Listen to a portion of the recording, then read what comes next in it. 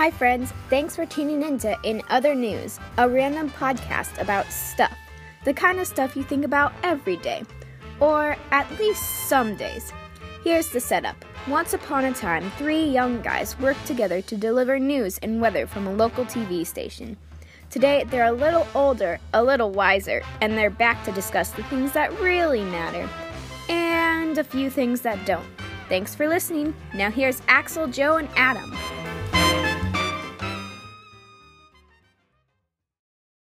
Welcome back, everyone, for another fun edition of In Other News with Axel, Joe, and Adam. And I am Joe of that famed trio.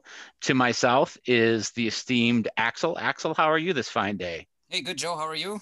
Doing well. To my north is the esteemed Adam. How are you today? I'm here. I'm good. I'm cold, but I'm here. Yeah. For those international listeners of ours, we do have a handful of those. Yes. We're recording on a day where it's been 16 degrees below zero here in this part of Minnesota, and 16 below Fahrenheit. If that's Celsius, it's 26 degrees below zero. Way to go, Joe. Impressive, yeah. I had to look that up. So is it fair to call our internationals our 1%ers? The other 1%? Yeah, maybe it's the 0.1%ers, yeah, judging by our listenership. But nonetheless, India, we're happy to have you. Yeah, so if you folks in India or around the world who are listening are wondering what's it like when it's 16 degrees below Fahrenheit or 26 below Celsius, imagine stepping into a refrigerator and then being wrapped in a coat of barbed wire and being punched in the face. And that's exactly what 16 degrees below zero feels like. Sounds appealing. It's a great place to live. We like it here. All right. Well, since our last episode, we spent time with the No Sugar Challenge. And at the end of last episode, we were all gung-ho, like, we're going to keep incorporating this into our lives. Wait. I did not agree to that.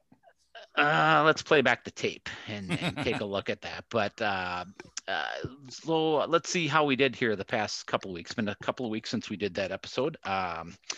I can start. I will say that the eating after 7 o'clock p.m. has been a challenge to not do.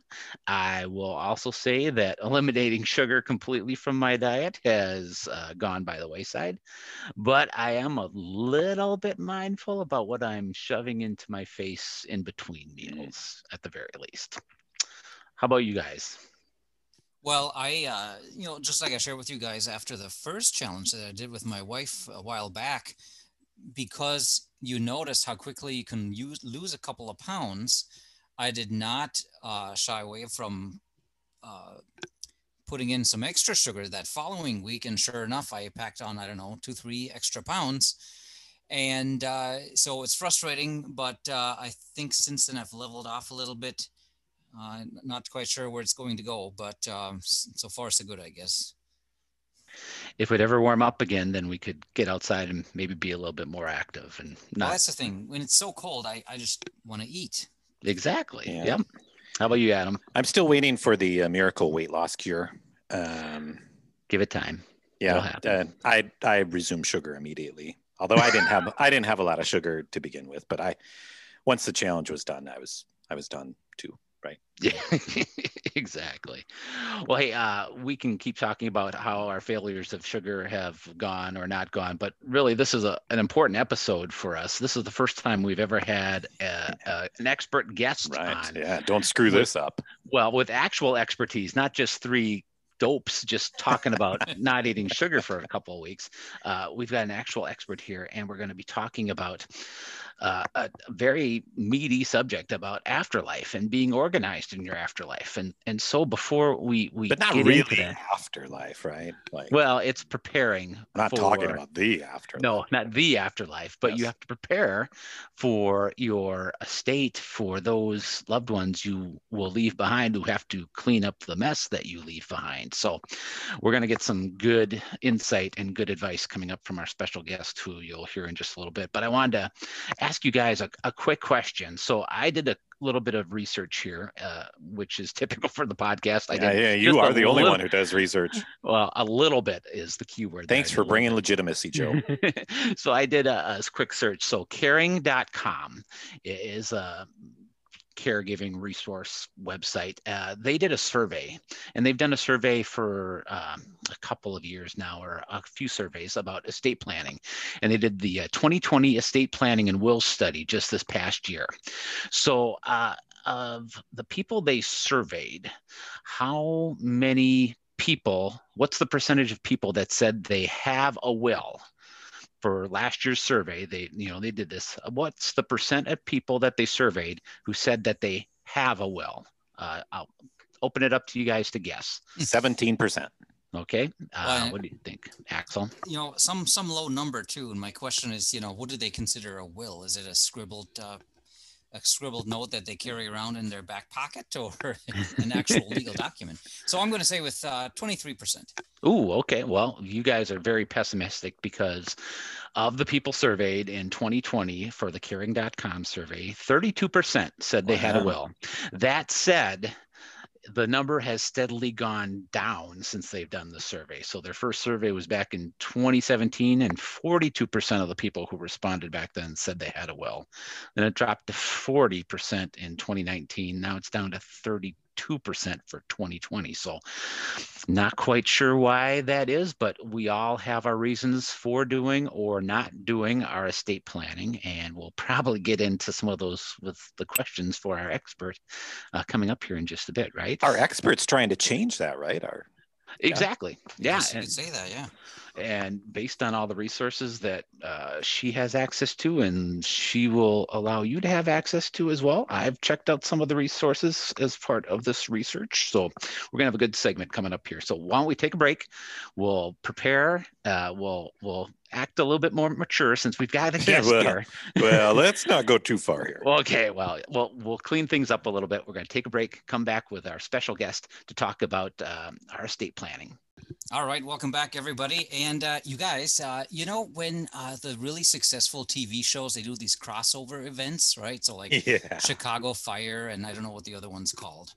So really, we're kind of doing the same one here today, right? This is a crossover podcast event between our podcast, In Other News, and another podcast called An Organized Afterlife. And that is where our special guest comes in, and she is actually lurking in a bedroom above me right now. Because hello, our boys. Special guest is none not other that you've than kidnapped my wife. this special guest. Guys, please welcome Jennifer Gumbel, my better half, to the show. Woo, Hi, clap, guys. clap, clap, clap. Hi, Jen. Welcome. Thanks for having me. Did you lose a bet that required you to come on our podcast? Oh, I will talk about this stuff at any opportunity. So no bet was lost. No.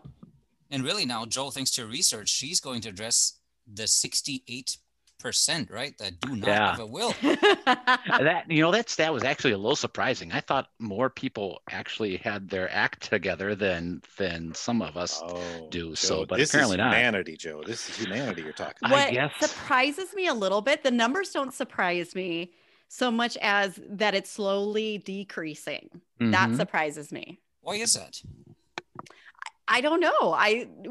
When I heard it, I was surprised. It seems odd to me because there's a movement in the industry to make this make these documents more available. And so I'm surprised that that's not resulting in more people having documents, which I have some thoughts about, but that's surprising to me. Yeah, the reasons that people gave that they don't have a will are things like, I haven't gotten around to it. I don't have enough assets to leave to anyone. Mm-hmm. Ooh, these are all good excuses. I'm writing this down. It's too expensive for me. Oh, that's a good one. Yeah. That's a good one. And I don't know where to start. I don't know how to do this. So Yeah. those were the four big reasons that they that, had shared. that last one, there's a thing called Google. And, Oh, but here's the problem. So I kind of I get to see the result, on a daily basis of Google. And there's a lot of information on Google. Not a lot of it's very understandable. It's a lot of things that are very kind of in the weeds between financial advisors, attorneys, CPAs are writing this information. And it's stuff like what's the portability of estate taxes in 2021? And does that apply to your state estate taxes in Minnesota? And that's what the professionals are able to deal with. That doesn't help anybody trying to figure out how to get started on getting their estate plan done. So Google is good for a lot of things, but there's just not a lot of great resources on the internet for this stuff. There's lots and lots of resources, very little that's easy to understand. But what about the $29.99 download fill in the blank will? Exactly. Say that again. I'm just glad I'm married to an attorney. Well, yeah. So Jen, give a little bit about your background. I mean, it's not like, oh, you're married to Axel, therefore you're an expert in everything. So I like to think I am no, I'm just kidding. Tell us about, where you went to school, how long you've been doing this stuff. Yeah. Like so I'm an attorney licensed in the state of Minnesota. I have an inactive license in Florida, which means that I am a very, very dangerous person in Florida. But I have a law degree, and I've been a licensed attorney for 13 and a half years, practicing primarily in estate planning and probate. And I've seen a lot of situations. So, and I've seen a lot of how the industry, both attorneys as the professionals and the do-it-yourself providers out there, it's hard for people to know where to start. And there's a lot of people who leave a very big mess, and our industry isn't doing an effective job at helping people get started.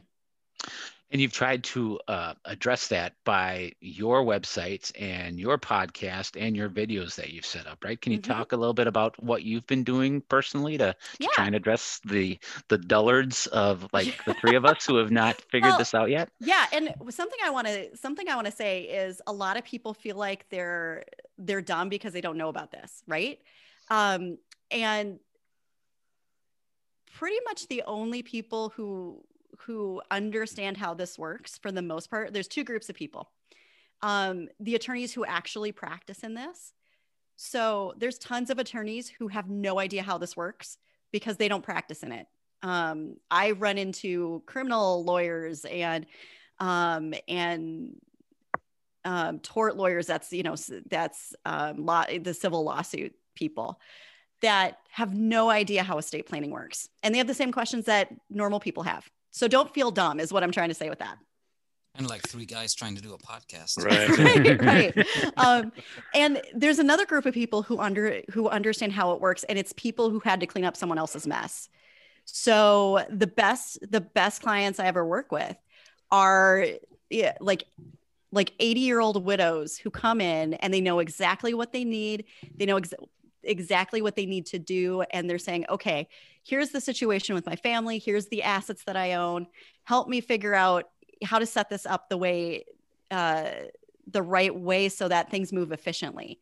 And they really get it because they had to clean it up. And that's the thing that frustrates me is I would love this stuff to be common knowledge so that these messes didn't happen. But it seems like the best resource is having to clean up a mess. And I hate that. So. Mm-hmm. So Jen, go ahead. Sorry, Joe. So Jen, what should someone be thinking about maybe by their decade of life, right? Like I'm in my 20s. Do I even care about this? I'm immortal. When I'm in my 80s and I've got, kids and grandkids and maybe wealth that I need to worry about. How does that progress throughout the person's lifetime? Yeah. So I say that every adult should have an estate plan. And for me, an estate plan is thinking through the legal to-do list that you're going to leave when either you die or you can't do things for yourself. You're incapacitated. That's the technical term for it. And any adult will have a to-do list. So you could be an 18-year-old and have a bank account and a car, and your parents can't swoop in and tell the doctor what kind of medical treatment you should have or get your medical information if you're in an accident. or start calling your landlord and writing checks out of your bank account to pay your rent while you're in the hospital. So that's kind of the thing that every adult has in common, is this capacity issue. And then as you progress, your estate plan is going to look different. So things like, what do I own and how are those things going to move? And is that the most efficient way to get it to the people who should be getting it? That's the question that every adult should ask themselves. What do I own and how is it moving? Is it going according to plan? And then the plan is where the professionals can come in and help strategize and come up with that plan. And I tend to see, although this isn't true for everyone, that estate plans tend to get more complicated when people have kids, because then you're adding in the layer of, not only am I worried about where my stuff goes and what happens if I'm here, but I can't do things for myself, but if I'm not able to parent and the other parent isn't able to parent, then who's going to parent my kids? So that's kind of an extra layer. But then as those kids grow up and they hopefully have their heads screwed on straight, then sometimes those estate plans can get a lot simpler. So you brought up the kids angle. Is that one of the things that you see that prevents people from coming in, or do people have to have all their answers in place before sitting down with a professional to talk about this stuff? No, and actually, this is something that I run into commonly, and I think this can be a big hurdle for people who have kids.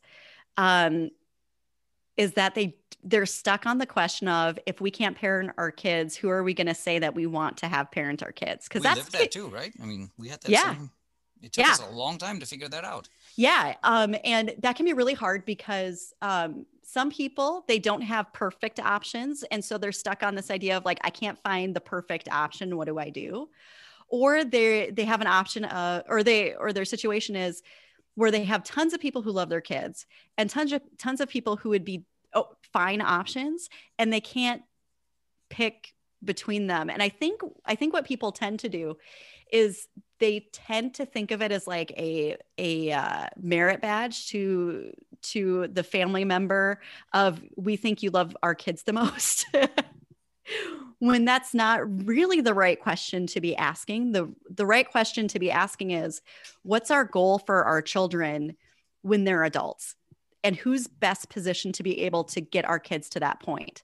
So like I use the example of, you have an aunt who loves your kids love that aunt, but she can't tell them no. There might be a better option if you want your kids to be independent adults. So you just kind of think of the goals for your kids and then think through your different options and who's best positioned to be able to help bring those kids where you want them to end up.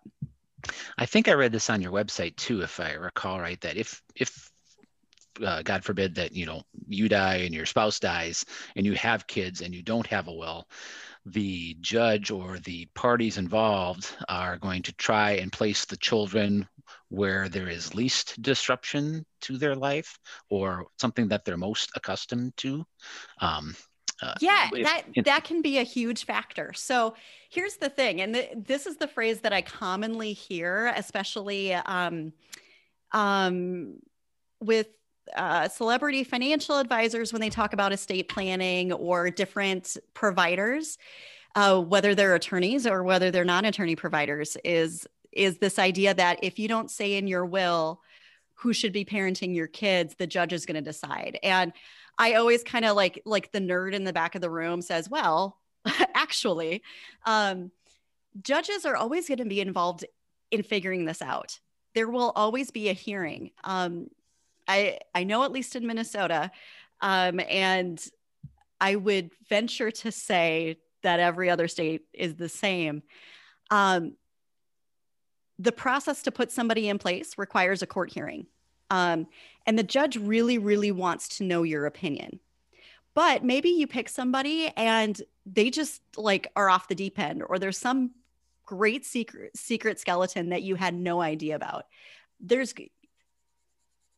Having the judge make the determination is really helpful. And that's how it works for anybody, whether or not you have a will. But the power of the will is being able, after you're dead, to tell the court, hey, this is who I want. And that holds a lot of weight. The judge really, really wants to know what the parents wanted.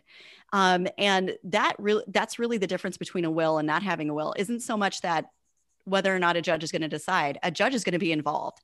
But it's being able to communicate and let the judge know what you wanted. Jen, what if you're, you know, you're Johnny Be Good and you develop your will, but then it goes a couple of years and, you know, your circumstances change. What if you have an old will that's out of date? What? I say that estate plans, it's always good to have it checked. Think of it like a car. Your car may be running great, but every 50,000 miles, 100,000 miles, you just want it looked at to see if there's something that's going to be a problem down the road. And a lot of times, especially when the will is made with an attorney, we're thinking through the common issues that are going to come up. So things like, if my kids turn 18, when does this guardianship provision come off, right? When my kids turn a certain age, when is it okay for them to get the money outright? Or if this person in front of me happens to have more kids, is this will going to adjust to those circumstances? So a lot of times the plan or the will is still going to do exactly what you want to do. But I'd say every few years, you do want to get it looked at and see if it's still doing what you want it to do. And if you have a significant life event, you definitely want to have it checked to get it looked at and probably adjusted at that point. And let's say that you have somebody that you no longer want in your will. Can you just use whiteout over their name? You cannot. I see this all the time. Yeah, I see this all the time. No, you have to go through what we call the formalities, and state by state, different states have different rules about what it takes to be a legally enforceable document. In Minnesota, you need 2 witnesses. And it's been really interesting. COVID's been a really interesting time for us because we've really had to figure out, what does it technically mean to be a witness to make this document legally valid? Do we need to be in the same room? Can we see somebody through a window? Can we do it over Zoom? You know, all of these questions with COVID of how do we do this safely and still make sure this document is checking the box it needs to so that it works when it needs to. So there goes the whiteout idea. There goes the whiteout. I see a lot of people, though. I see a lot of people cross out, and that actually creates more problems than the cross out did, because the question, it raises a whole bunch of questions of, did this person mean that they want just this provision out? Does this person want the whole entire will out? Did they revoke just this part or the whole thing? What do they want instead? Do we put what we call the intestacy laws, the fallback that our state says what they think you would have wanted if you don't have a will? What are we supposed to do with that? And anytime you have gray areas, that's where messes come in. So crossing out actually can create massive problems. Don't do it. Unless you put your initials and date next to it. Nope. Then it's all cool. Nope. Doesn't work like that. Doesn't work like that for wills. Other things can work like that, but it doesn't. But those other things don't have the requirements that a will does. Now, I know here in Minnesota, there's a very famous celebrity who passed away who did not have a will. Yes. And that has been going through probate for a couple of years now, and it certainly is not decided. So is that the worst case scenario? If you do not have a will? That is the worst case scenario. Okay. Yeah. That's the worst case scenario. And the thing was, when he first died, within a couple of days, it seemed like a couple of days, maybe it was a few weeks, but the news came out that he didn't have a will. And it wasn't so much the fact that he didn't have a will that meant that he went through probate. Wills never determine whether or not you have to go through court to move assets. Your assets are going to determine whether or not you need to do that. So here's what I mean. Let's say you have, or you know what? Let's just use Prince. Okay. So what could have happened is that Prince could have had something like an LLC that held like, or LLC. Here, I'm getting weedy. He could have had some kind of business entity that held all of his assets, and then had a document within the business documentation that said, when I die, this is going to go to XYZ. Okay. Those assets would move automatically. And so it wouldn't matter whether or not he had a will. Mm-hmm. We wouldn't need a probate because there wouldn't be assets that would require a personal representative to be appointed. It's the same thing as executor. Executor is the traditional term. It was the fact that he had assets that weren't telling us where they went when he died that required the need for the court to appoint a personal representative. Now, a will comes in to tell the court where those assets that are stuck should go. And the will tells the court, here's who I want to be responsible for that. That's the personal representative. So the fact that Prince didn't have a will, that didn't change the fact that he was going to have a probate or not. Okay, it was his assets that determined that. The fact that he didn't have a will was indicative of two things. Number one, the fallback rules of Minnesota that we put in place when no one says what they wanted. They didn't do a will, and so we don't know what Prince wanted. So then we take what Minnesota puts in as the fallback. In his case, the estate split evenly between his siblings, full siblings and half siblings. They're treated the same. That's how Minnesota does it. And the fact that he didn't have a will, and this was something that I didn't quite catch on to right away, but looking back on it, if you're Prince and you're heavily lawyered up and you don't have a will, it means you didn't do an estate plan. You weren't asking the question of what happens to my assets when I die, because if you don't have a will with all of those lawyers that you see all the time between your trademark. Whoa, did we lose her? Oh, no. Maybe it was Prince's people. It might have been Prince's. Oh, no, you're right. It's the Paisley Park Mafia that came in. But anyway, what the fact that he didn't have a will was indicative of is that he didn't do his estate plan. If you have that many lawyers involved in your life and you don't have a will, it means you weren't ready. You weren't asking those questions. You weren't ready to do your plan and leave an organized afterlife. And now things are disorganized. So Jen, how do you get started? Like, what's the first step that any of our listeners could take here with? So there's a couple of steps. There's a couple of steps to take. When I meet with people, they don't need to know everything that they owned, but at some point they do. So if you're just starting to get your feet wet, if calling around to attorney's office is a little intimidating, if you know you're not going to do that right away, and you're just wanting to figure out something easy, a couple things you could do is think through, okay, what do I own? And start gathering some documentation so that you're leaving a trail of breadcrumbs, so that people, whoever's supposed to deal with your mess when you die, right? They're able to figure out things like, where do you bank? Do they own a home? What does their car title say? Those are things that people have to figure out after a death. And some people, if they have their documentation organized, it's easy. And other people, it is a nightmare. It can be one of the hardest things to deal with after someone dies, just setting aside the grief stuff. But this is a difficult thing to deal with if people aren't organized on the front end. What if somebody doesn't have a lot of assets, but they just, maybe they don't even own a home. Maybe they rent. Is it still important to have a full-blown estate plan? Or it's important to have an estate plan. Your plan might be pretty simple. Okay. So your assets are one factor, but also the people involved are another factor. I call them squirrels. People are squirrely, and it's just a matter of degrees. If you, let's say you have a bank account, a car, your household goods, and that's about it. And you have 2 adult children who are at each other's throats. You're probably going to have some issues. And that may be a situation where you still need a will to avoid the kids being at each other's throats. Even though it may not rise to the level of bringing that will to court.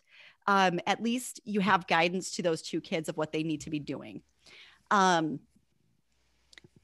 If you're in a situation where you have one kid that you trust implicitly, your estate plan might be very simple, where you're just trying to figure out, how do I get these things to automatically transfer? And when you don't have a lot of assets, especially when you don't have real estate, it can be very easy to set those assets up. You can talk to the bank and ask what your options are to get your checking account to get to your kid when you die. There's options for that. So it's just thinking through the question of, what do I have? Where do I want it to go? And what's the most efficient way to get it there? And the efficiency question is where lawyers are really helpful. There are some people I work with where the planning isn't that extensive and it's pretty low cost. And then of course there are people with very complicated things where the price goes up from there.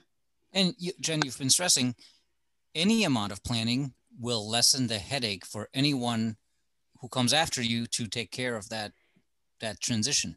Correct. Yep. So there's a saying that don't let perfect get in the way of good. And this is so true in estate planning, because there's a lot of things that, there are things that you may not have perfectly lined up, and that's okay. Or you might feel like this is completely overwhelming and you may never get everything lined up or have things go smooth and perfectly. And of course, people being involved as a factor is always a variable you can't control.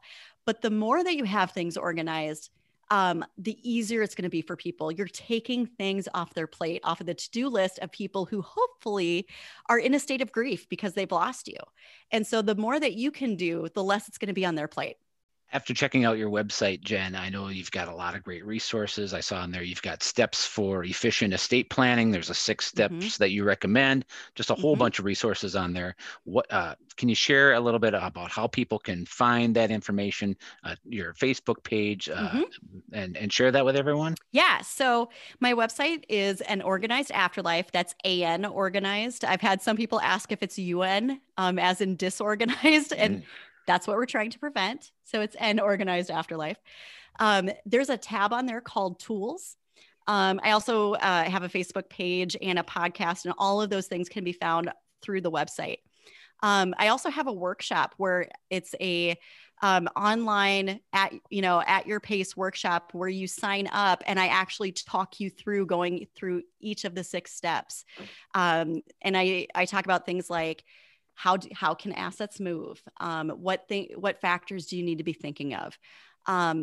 How do you get your financial organization to line up with your plan? And then a big question that comes up is, how do you locate an attorney who's going to actually strategize with you, and not simply just set up a bunch of documents because you walked in the door? Because what you're really looking for isn't so much complicated documents. You're looking for a strategy that's going to fit your needs. Final questions for Jen here, gentlemen. Well, I think we made that last one easy, right? You shouldn't need to go search for an attorney. We've already hand selected the best one. Well, if you're in Minnesota, any listener in Minnesota. And perhaps someone in Florida. Maybe someone in Florida. No, I'm inactive. Can't do it. You said you were dangerous, not I'm inactive. dangerous. I'm dangerous. I'm not hopeful in Florida. Well, Jen, you've been tremendously helpful. Again, thank you for sharing your expertise and the website for people to go and look for more information as well. Final thoughts from you. What's your parting shot for people? What do you want people to take away from this discussion? Oh my gosh. Well, I'm just because this is a hard topic to think about and talk about. The one thing I would kind of offer to people is that estate planning is important because when you leave a mess, it cheats your legacy. And some people tend to think of legacy as interchangeable as money. And so they rule themselves out of having legacy. And that's unfortunate because it's not true. I've dealt with tons and tons of families. And the thing is, the money creates legal issues, and money is good and sometimes maybe not great. But the thing with a legal mess is that people have to deal with the mess, and it's very difficult for them to remember what's important about who you were and the things that they can carry on. And so I really want to emphasize that leaving a manageable to-do list is important, not so that your kids can get a bunch of money. It's important so that people have headspace while they're in the midst of grieving you to also be able to remember who you were and then take the things about you and carry them on. And it gives your legacy shelf life. Fantastic. There you go. Yeah, that's good stuff. I have one more urgent question. Hello. What are our kids doing right now? That's a really important question. I was telling the guys earlier that normally, our kids are used to daddy recording a podcast or mommy recording a podcast, but we've never happened at the same have time. two mommy and daddy recording a podcast together. But I think it's quiet, Jen. So I think we succeeded. That's either really good or really scary. No. Don't jinx it. Maybe we better get to the lightning round before everything goes to heck. All right, let's take a break. Come back with a lightning round.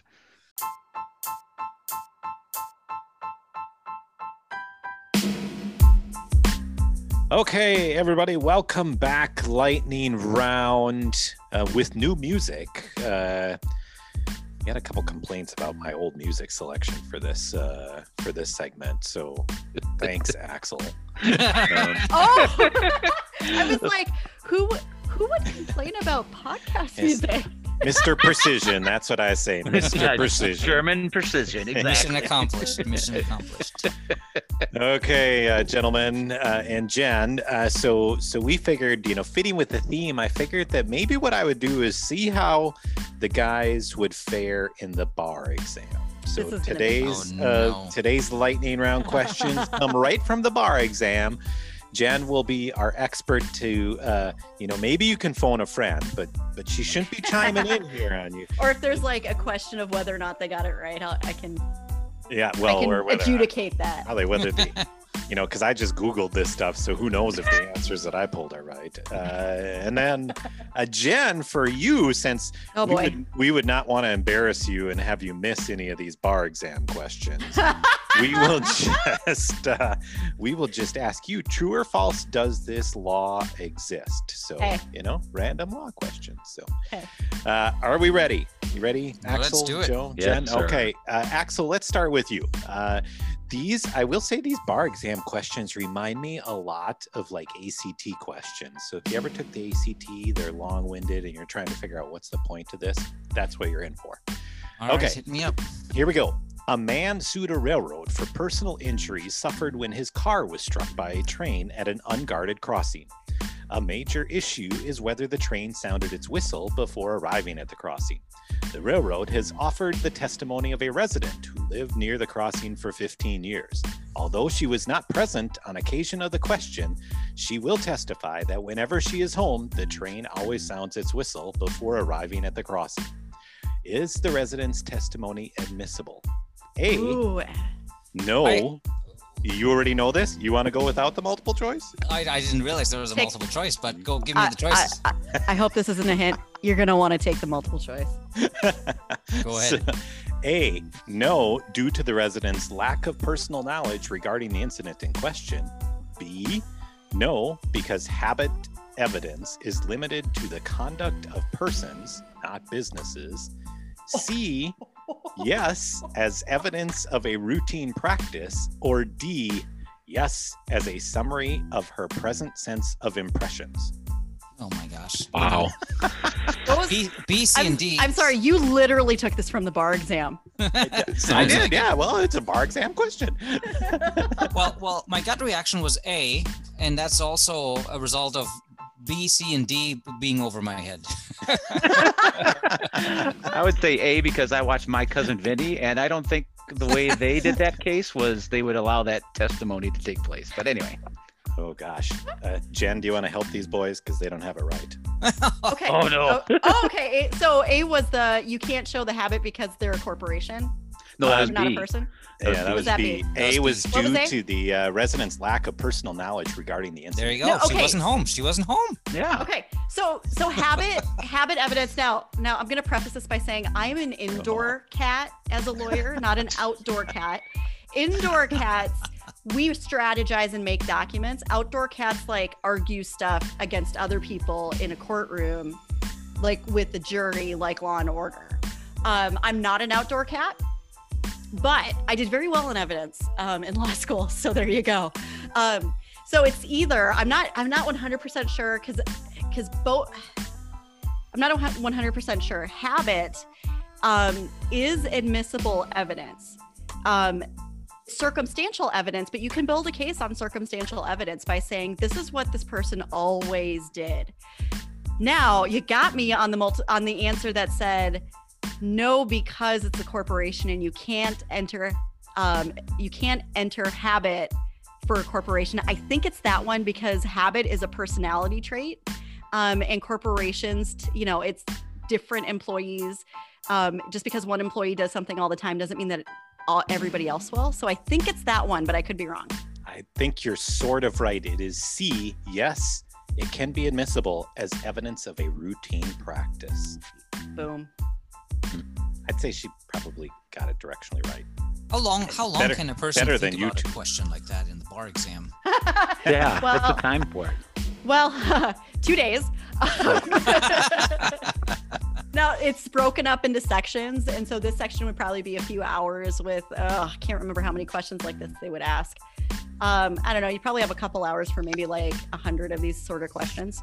I remember you studying for that. So Oh, yeah. These are fun. Twice. Okay, Twice, Minnesota and Florida. yeah. let's go to something easy. Jen, so in Alabama, is it Mhm. against the law to throw silly string? True or false? It's against the law to throw silly string in Alabama. Against the law to throw silly string in Throw Alabama. it or spray it? Well, spray it, throw it, whatever. Okay. Yeah. I'm going to guess no, although I wouldn't be shocked if it was one of those, like every state has goofy laws, but I'm going to say no. It is against the law in Mobile, Alabama, In Mobile. Watch yourself. Yeah. Watch yourself in for Alabama. public safety reasons. You'll shoot your eye out. Yeah. You'll start a fire. Okay, Joe, back Yes. to the bar exam. Okay. Ready? A Yes. man has 4 German Shepherd dogs that he has trained for guard duty and that he holds for breeding purposes. The man has a beware of dog sign clearly posted around a fenced-in yard where he keeps the dog. The man's next door neighbor frequently walks past the man's house and knows about the dog's ferocity. One summer day, the neighbor entered the man's fenced-in yard to retrieve a snow shovel that he had borrowed during the past winter. The neighbor was attacked by one of the dogs and injured. In a suit against the man, is the neighbor likely to prevail? Well, You want multiple choice? is there sure, fire away. There's multiple choice. No, because the neighbor knew the man had dangerous dogs in the yard. No, because the neighbor was trespassing when he entered the man's property. Yes, he is likely to prevail because the neighbor was an invitee for the purposes of retrieving the shovel. Or yes, because the man was engaged in an abnormally dangerous activity. All right. This is wacky. So I'm going to say, well, what I think is right and what I think the law actually is would be two different things. I think it is no, because That is a correct answer. I think it is no, because common sense would be you were not invited onto the property, even though your shovel was on there. You know those dogs are vicious. Why would you walk in there? It's posted that they're dangerous dogs. I'd say no, you can't go in there. However, I bet you the law says yes, because your shovel was in there. Come on in and get it. And who cares? Whatever. You should stick with your first answer, my friend. Oh, okay. Ding, All right, ding, good. ding, ding, ding. That's correct.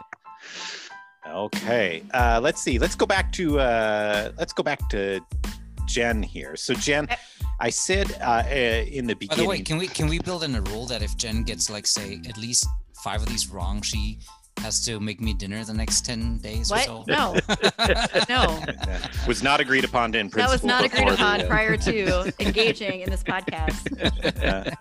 And I also said that I was only going to focus on domestic laws, but some of these, potential could be. There's some wacky laws in other parts of the world. Oh, yes, there is. So let's see. In the United Kingdom, is it illegal to operate a cow while intoxicated? How?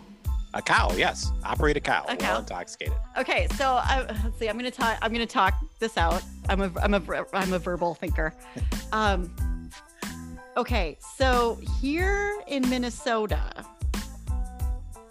it's illegal to operate a motor vehicle. That's anything with a motor. So, for example, if you're riding a bike, I understand. I'm just an estate planner. I'm not a criminal lawyer.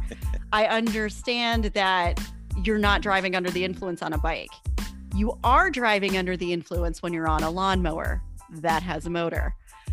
I'm not sure where you're going with this answer. That's right. Cow in England.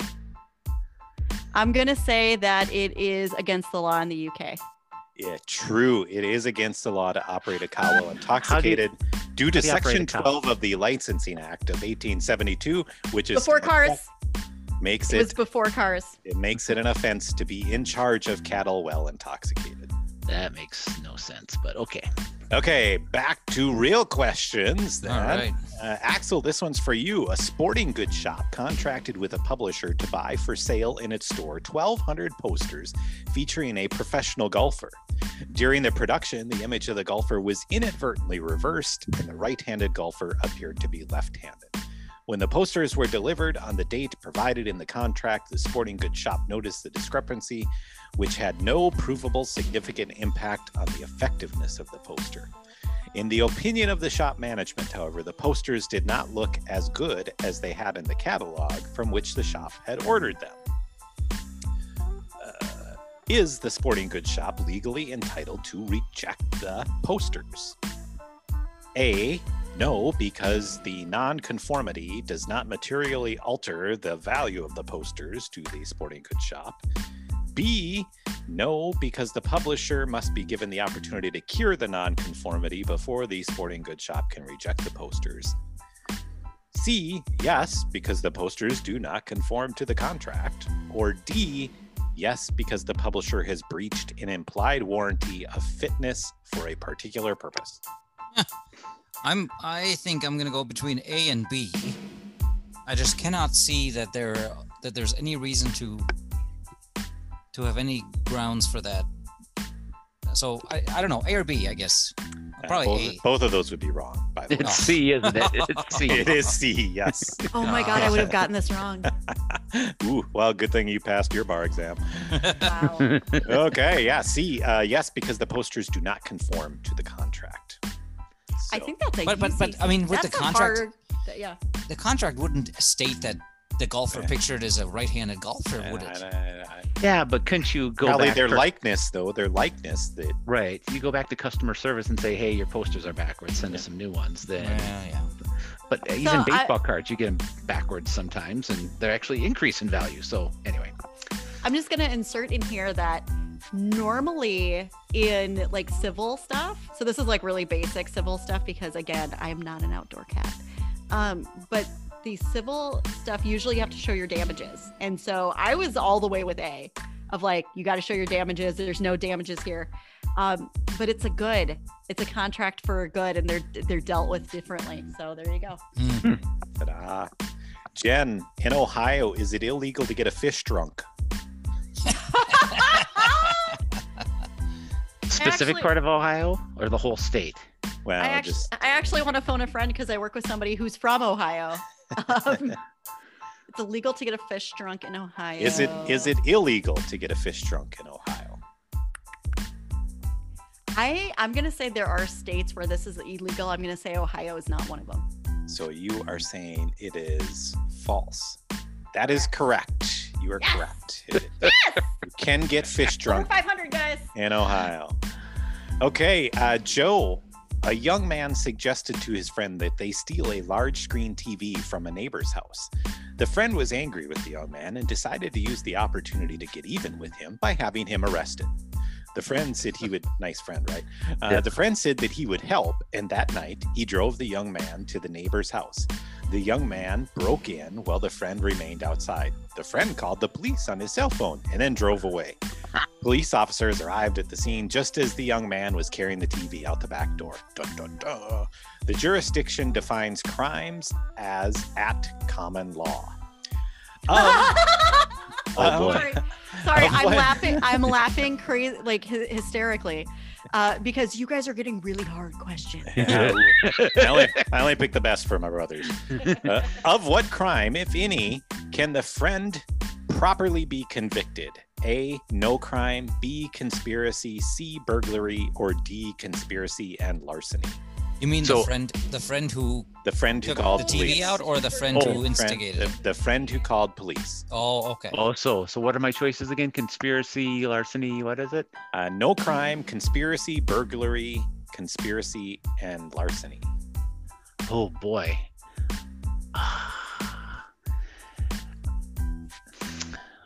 Well, I guess he's not a confidential informant. I'm going to say, was it B, conspiracy, larceny? Or is that B or is that C? No, he cannot be convicted of a crime. Oh, Really? he didn't set the guy up? No, he didn't commit a crime. Well, Called the okay. cops. Yeah.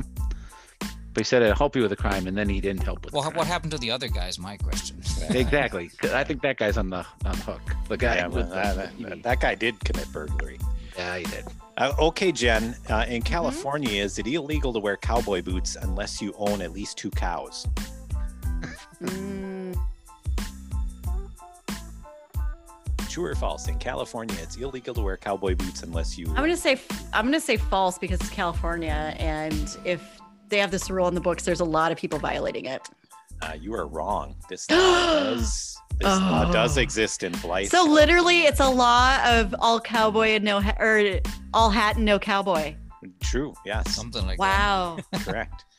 Okay. Wow. Let's see. We'll do final round here for each of you. So, Axel, this one particularly applies to today, I think, because you should know this answer. A daughter was appointed guardian of her elderly father following an adjudication of his mental incompetence. The father had experienced periods of dementia during which he did not fully understand what he was doing.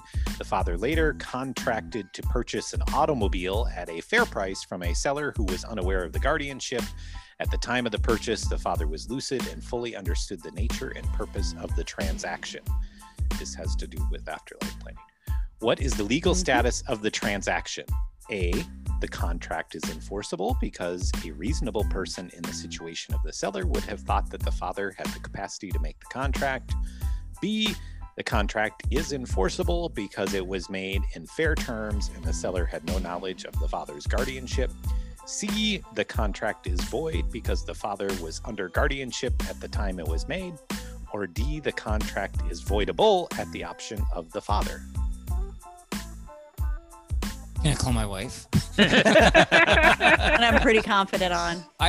So I'm going to go with C because well,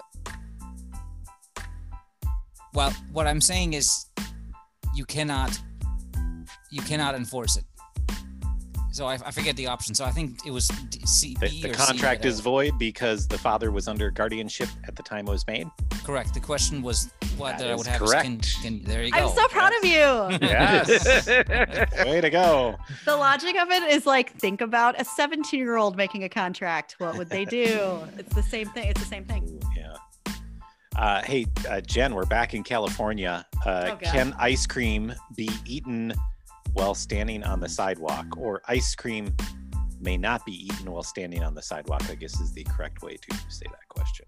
Okay. In California, ice cream may not be eaten while standing on sidewalk. True or false? I'm going to say that's false. Correct. Cool. Although at one time it was a law, And they got rid of it. which ironically was repealed by Clint Eastwood. Really? What? In Carmel. Yes, in Carmel. Yes, Mayor Carmel, Oh, LLC, and yeah. these city ordinances are just bonkers. City ordinances can be weird. Okay, well, let's go back to the bar, Joe, for your last question here. State law prohibits any barbership licensed by the state from displaying posters in support of any current candidate for public office or displaying or distributing Oh my God. any campaign literature in support of such a candidate. No other kinds of posters or literature are subject to this prohibition, nor are any other types of commercial establishments in the state subject to similar prohibitions. Is this law constitutional? A, no, because it treats barbershops differently than other commercial establishments. B, no, because it imposes a restriction on the content and subject matter of speech in the absence of any evidence that such a restriction is necessary to serve a compelling state interest. C, yes, because it leaves political candidates free to communicate their campaign messages to voters by other means.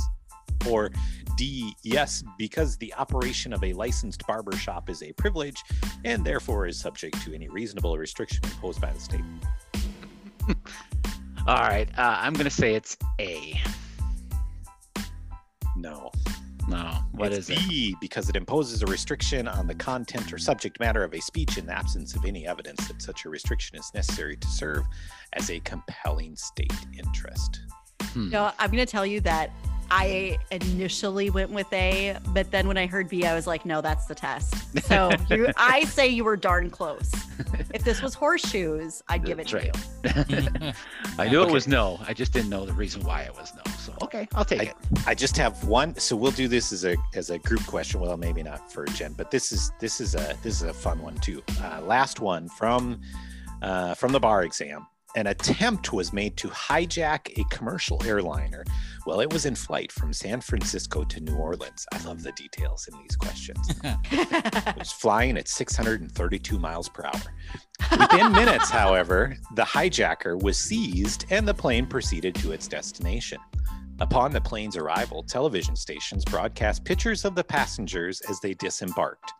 Among the passengers pictured on television was a businessman who was supposed to be in Chicago on company business. The disclosure that the businessman was in New Orleans and not in Chicago at the time resulted in the loss of his position with the company. He got fired, and great humiliation and embarrassment for him. If the businessman asserts a claim against the television stations for broadcasting his picture as he disembarked, is he likely to prevail? A, yes, because the businessman's location was revealed against his wishes. B, yes, because the publication of the television pictures caused the businessman,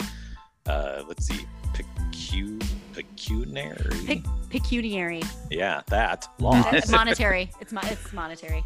C, no, because of the humiliation and embarrassment did not result in physical harm to the businessman. Or D, no, because the scene shown on television was newsworthy. So is he likely to prevail? I'm pretty sure I know what it is. I want to hear what Joe and Axel say. I think it's a hands down no for me because there's no expectation of privacy in a situation like that. I'm the same way as a former news guy, as us three are, that is newsworthy, and there's no way that we could know that he has a waiver or anything like, oh, don't show me, I'm not supposed to be here. You could be in the witness protection program, you wouldn't know. If they are recording from a public place in a public spot, observing that, he has no protection. It's D. You guys are correct. All right. You guys are almost ringers because you were in the news business, but yes. I wonder if, let's see, so I didn't actually keep track, like what your percentage pass rate would be here, but I wouldn't pass the bar. You might be close to passing the bar. But, Jen, what's your percentage of, when do you pass? Well, first of all, there's only pass or fail. So you don't get any special marks for passing with flying colors. And it's different between states. Florida had a much lower pass rate than Minnesota. And the joke is trying to figure out, does that mean that one is harder than the other? Or does that mean that smarter people take it in minutes? So I'm not going to say what I think. Hey, Jen, is it illegal for a chicken to cross the road in Georgia?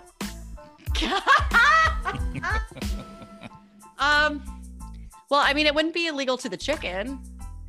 Yeah, I'm gonna say if you're the chicken owner, you have liability if you let your chickens cross the road. You're right. It is illegal. In Quitman, Georgia, for chicken owners, they must have control of their chickens at all times. Yep. There you go. A little bit longer lightning round, but hopefully equally entertaining. Yeah, it was good. it was good to have another voice on this podcast. Not that you guys aren't worth listening to, but it was good to have Jen here today. Somebody smart. IQ Thanks, guys. of this podcast has significantly risen this week. Did. Yeah. How are we going to top this? Man, we set the bar high. we got to marry some more experts apparently. Well, Jen, thanks for joining us today. Gentlemen, Thanks so much for having me. As always, good being with everybody. And until next time, we'll see you later. See ya. Stay well.